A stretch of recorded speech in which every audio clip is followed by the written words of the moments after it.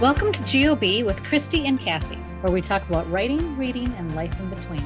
I'm Christy in South Florida. And I'm Kathy in South Dakota. We're two newbie writers who share our love of food, wine, and crime fiction.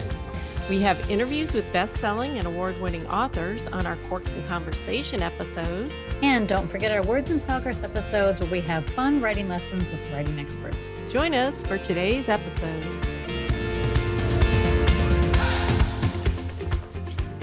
Welcome to Corks and Conversation with Ashley Winstead. Yes, we are so excited to talk with this debut author of In My Dreams, I Hold a Knife, which we love. Love the cover. I'm obsessed with this cover.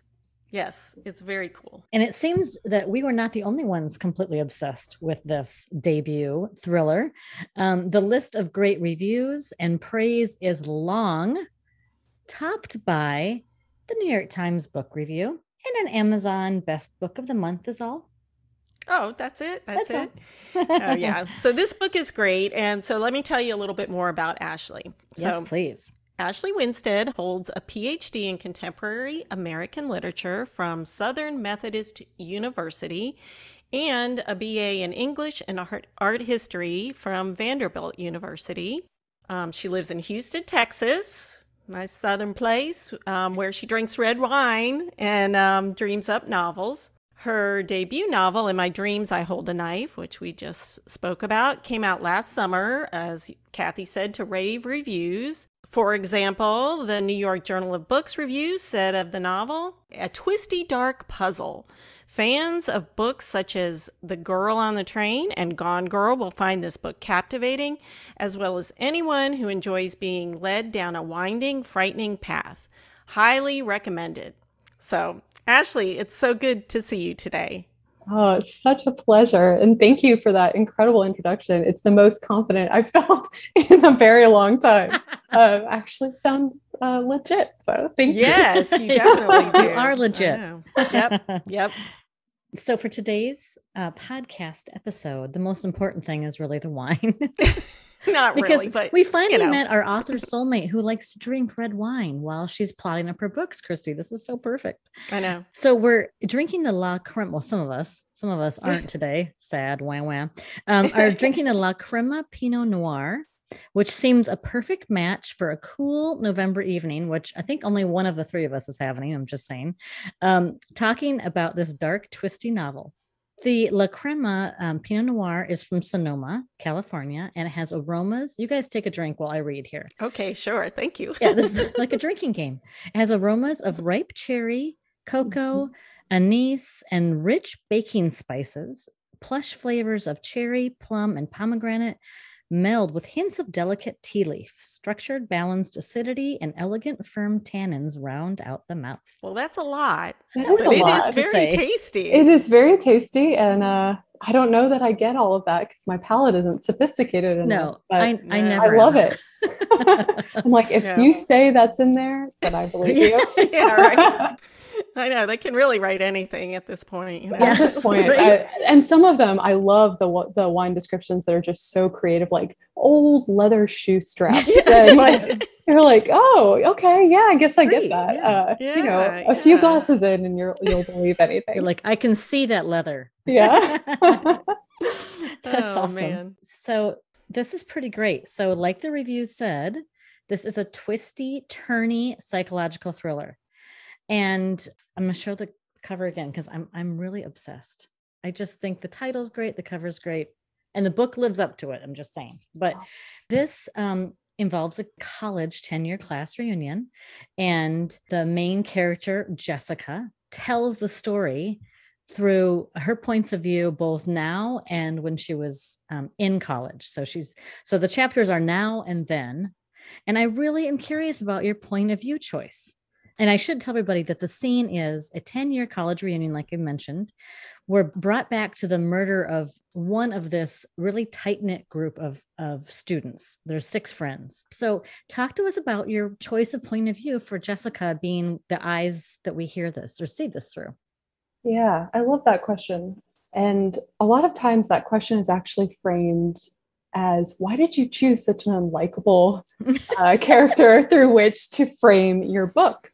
And so I'll start by kind of acknowledging her unlikability, but saying that's precisely why I was so determined to write this book from the point of view of Jessica Miller, because as a similarly unlikable woman, I guess, which I would argue so many of us are if we were held to the same standards that fictional characters were. That's true. So I started writing In My Dreams I Hold a Knife, and really, Jessica was the first thing I saw.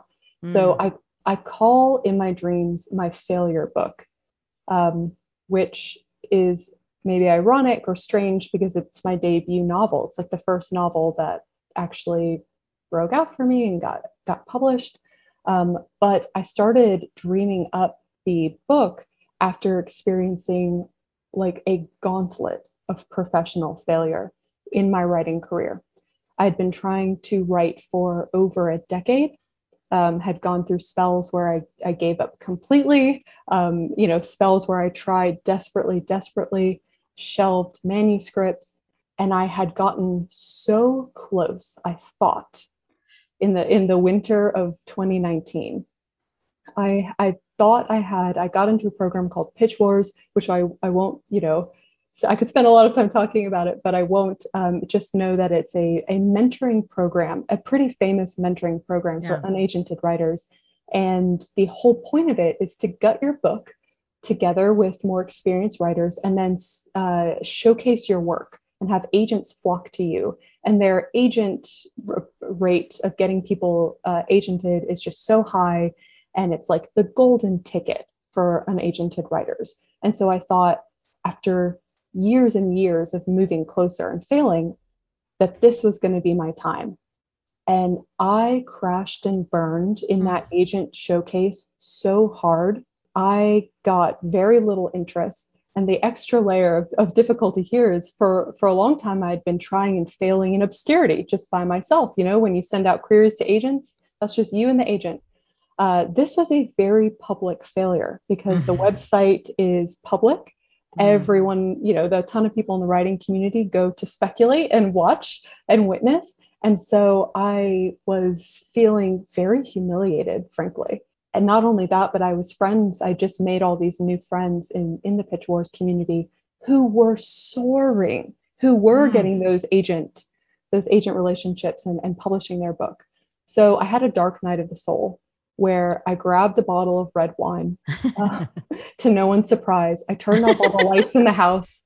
I laid on my couch. I sipped off this bottle and I just let myself feel what I was going to feel.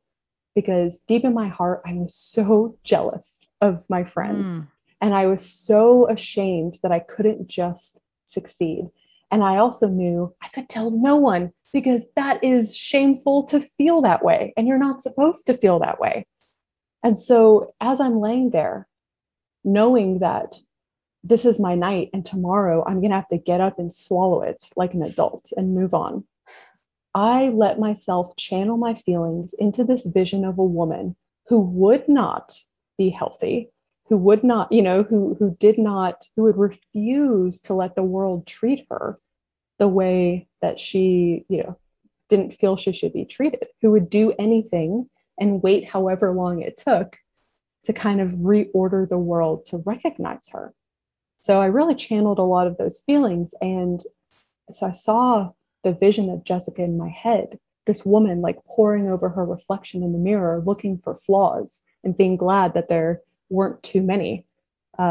And that's really how the book just took off for me. So it all started with Jessica. So you did Pitch Wars with another book? I did. Yep. A book that is now shelved and will never see the light of day. Oh, wow. So because when I was researching it, I thought this was the book from Pitch Wars. Wow. So you wrote it really quickly, didn't you? And then got it out there. Yes. So the power of procrastination is what I say about this. I did end up, after a long time of pain, getting an agent from my Pitch Wars book eventually. So I wish I could have told myself that on that dark night that it was coming.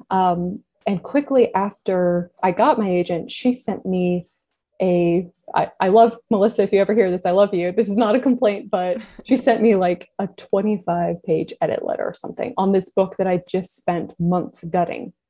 And I looked at this edit letter and I said to myself, I could do this, or I could start fresh on this idea that just sparked into my head, this thing I feel a compulsion to write. And so I let myself procrastinate what I needed to do by writing this other book. And I did. I wrote it. I had a full-time job during that time. And so I was working really like probably 60 hours a week at my full-time job. It was very intense. So in nights and weekends, I just grabbed whatever time I could. And it took me 4 months to draft in my dreams, which I would say isn't the fastest. I've heard writers say like, oh, I drafted in 2 weeks, or it's pretty fast. We need a lot of authors. It's not for me. Yeah. And that's of course doesn't count the editing, all the editing that it went through, but yeah, and especially when you're working full time, 60 hours. I mean, that's a big. I was not sleeping. Yeah, but you were driven by this story. That's what's so cool about this, is that you had this. She came to you, and you had to get her out on the page. When I think back to the process of writing, it's almost a body memory, a feeling of being hunched over my laptop, almost breathless. Like I could not get the words on the page fast enough. So that's what I remember.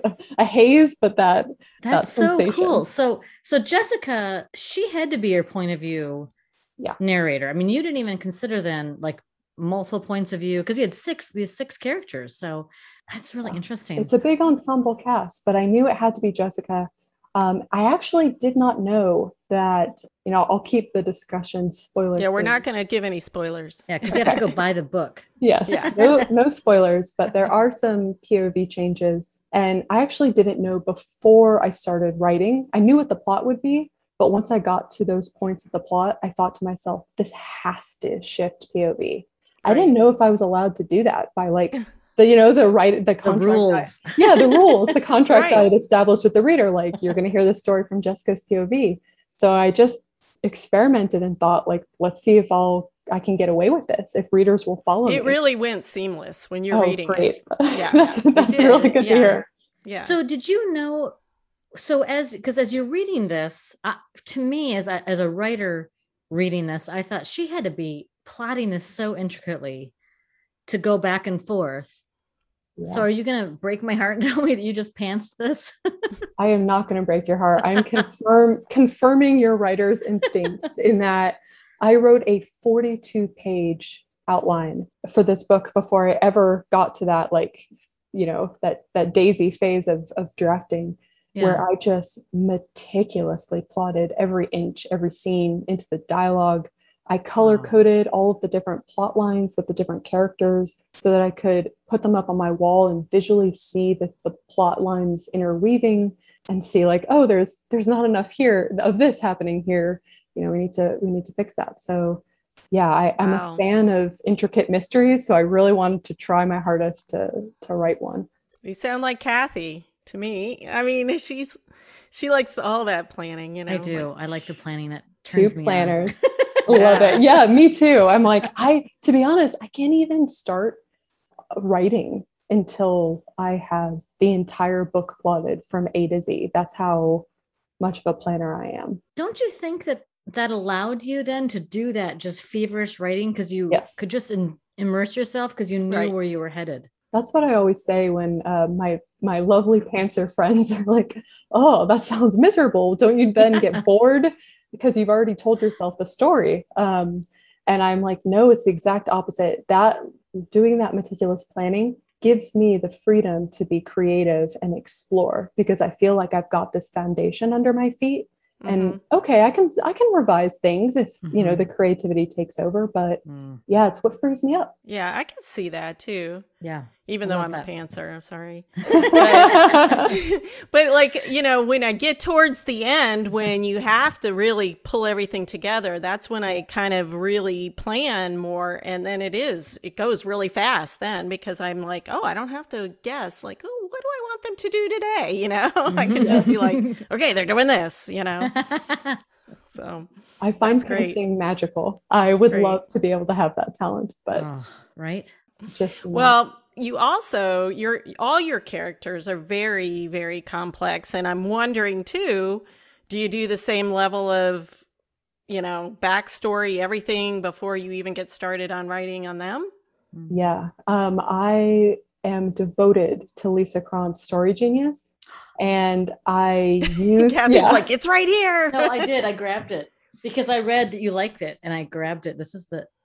It's so good. And I fully agree with Lisa's thesis in this book that, plot is great and everything, but what readers are really coming to stories for is to immerse themselves in someone else's mind. And they want to be glued to someone's brain and see them make choices and see them confront things and see this development arc and just feel like they really understand this person's brain. And so I've used the Story Genius for every book I've written so far. And I did the Story Genius method, which with each of the characters and in my dreams. So that also took me quite a little while. But what I did is I call it now character mapping, which is probably something I stole from somewhere. But, I don't know. Yeah, it works. So I started with Jessica and Heather, and they were my two touchstones in the book, my two characters. And so I did deep dives in figuring out who these two women were, not their birthdays and their favorite colors, but their deepest, darkest desires and their misbeliefs, what they misunderstood about the world that just constantly shot them in the foot. And so I figured this out for them. And then I built all of the other characters in the friend group, all of the rest of the East House 7, in relationship to them. So I knew two things. I wanted each of the other characters, I set a lot of rules for myself, but I wanted each of the other characters to have something that Jessica wanted really deeply, but couldn't get, like Mint with his money or Frankie with his natural talent and so on, or Coop with his ability to not care and disassociate. So each of the other characters would represent something that she wanted but couldn't have. And then each of the characters in turn, Heather would represent or threaten something that they wanted very deeply. And that was necessary, I felt, to make each of them credible suspects in her murder. It worked. Again, it worked. Oh. So That's interesting. I'm going to have to get that book, I guess. We're going to have to put a link on our website. Highly recommend. That sounds great. I think you would like it, Christy, because it's very brain-based, science-based, and I think that would, because Christy's a science background person, and I think it'll appeal to you. Well, I'm going to get it. Yes, absolutely. Okay, so we're about midway, Ashley. And so this is when we like to ask the authors, we get to talk to a question in the bottle. And so it's a question that might come up when you get to the end of a bottle. Just kind of a fun random question. Christy, as you can see, is shaking an actual bottle of questions. We used to call it craft question, but that was too hard to say. So it was. Nobody understood. They're like, craft? We could have done craft questions, I guess. Okay.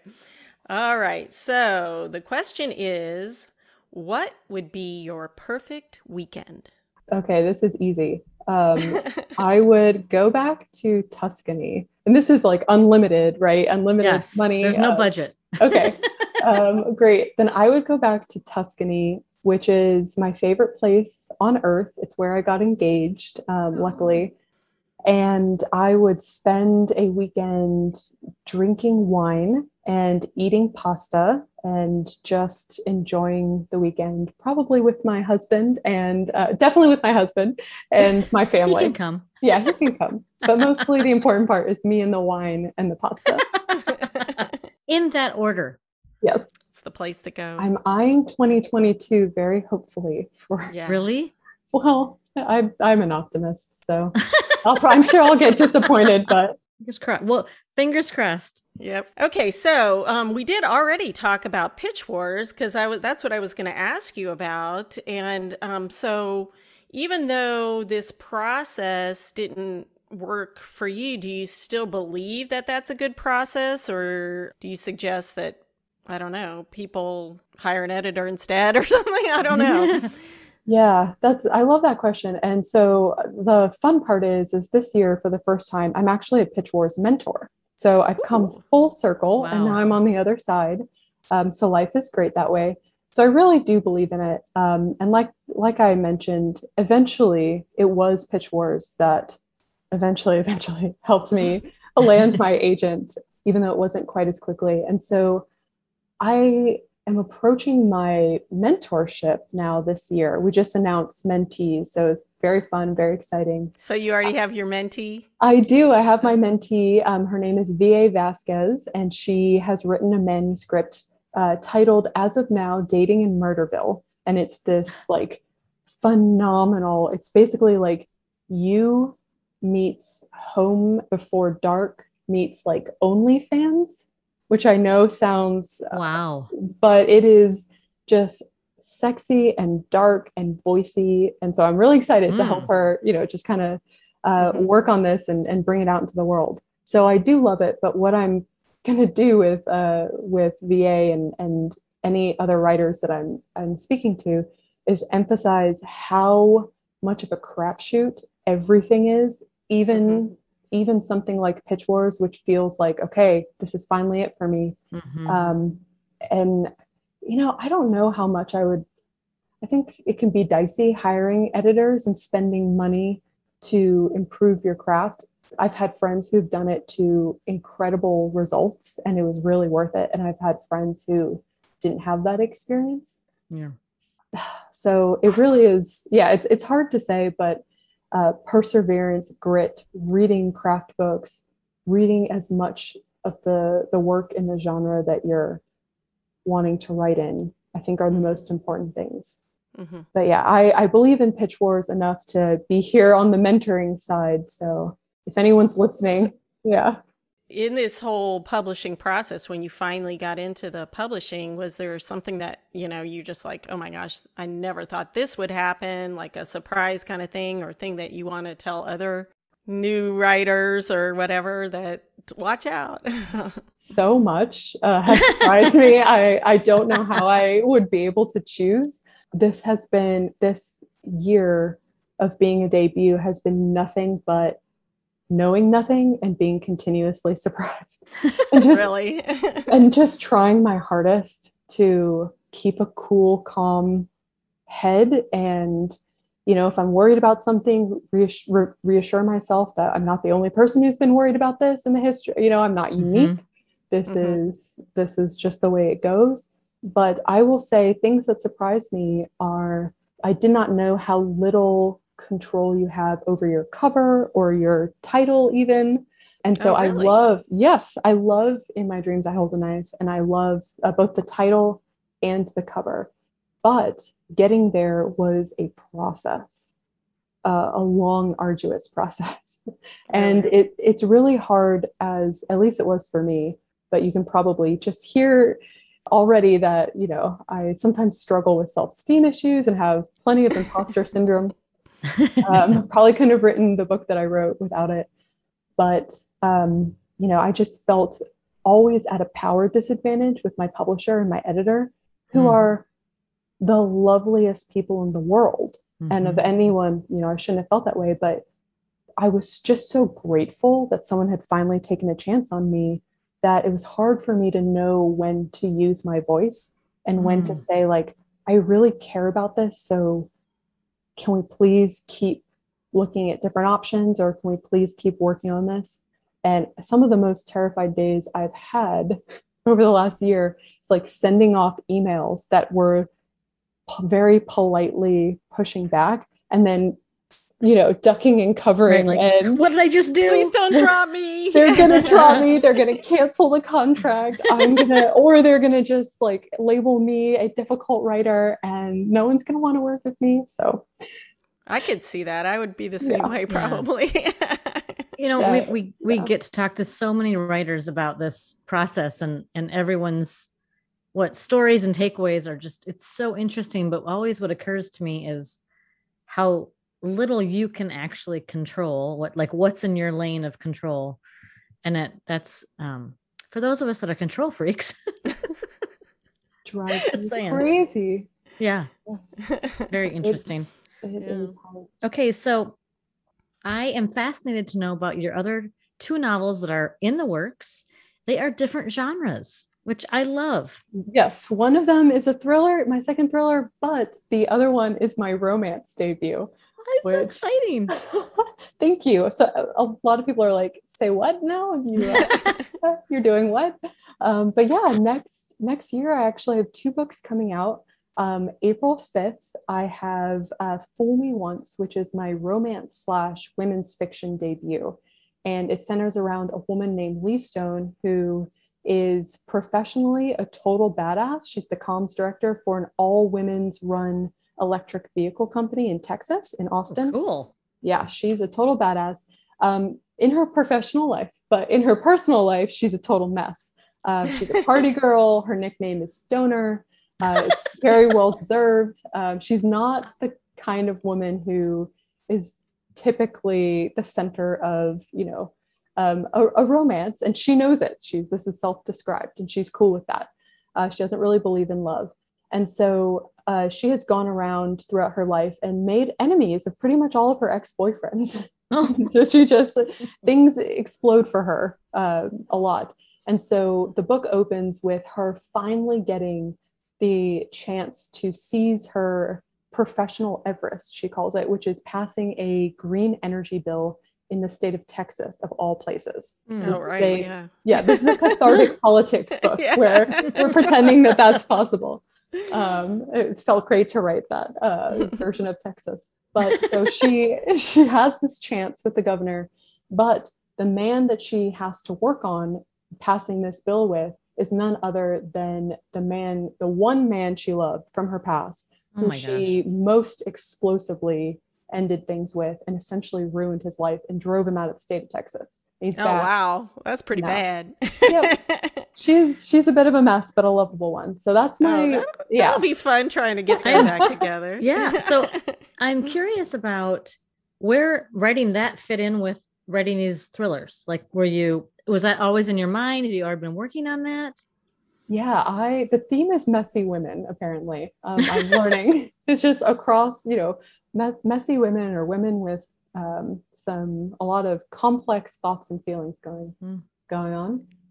Who don't always make the best choices. So I am a voracious reader of thrillers, romances, fantasy. Actually, my Pitch Wars book was a fantasy.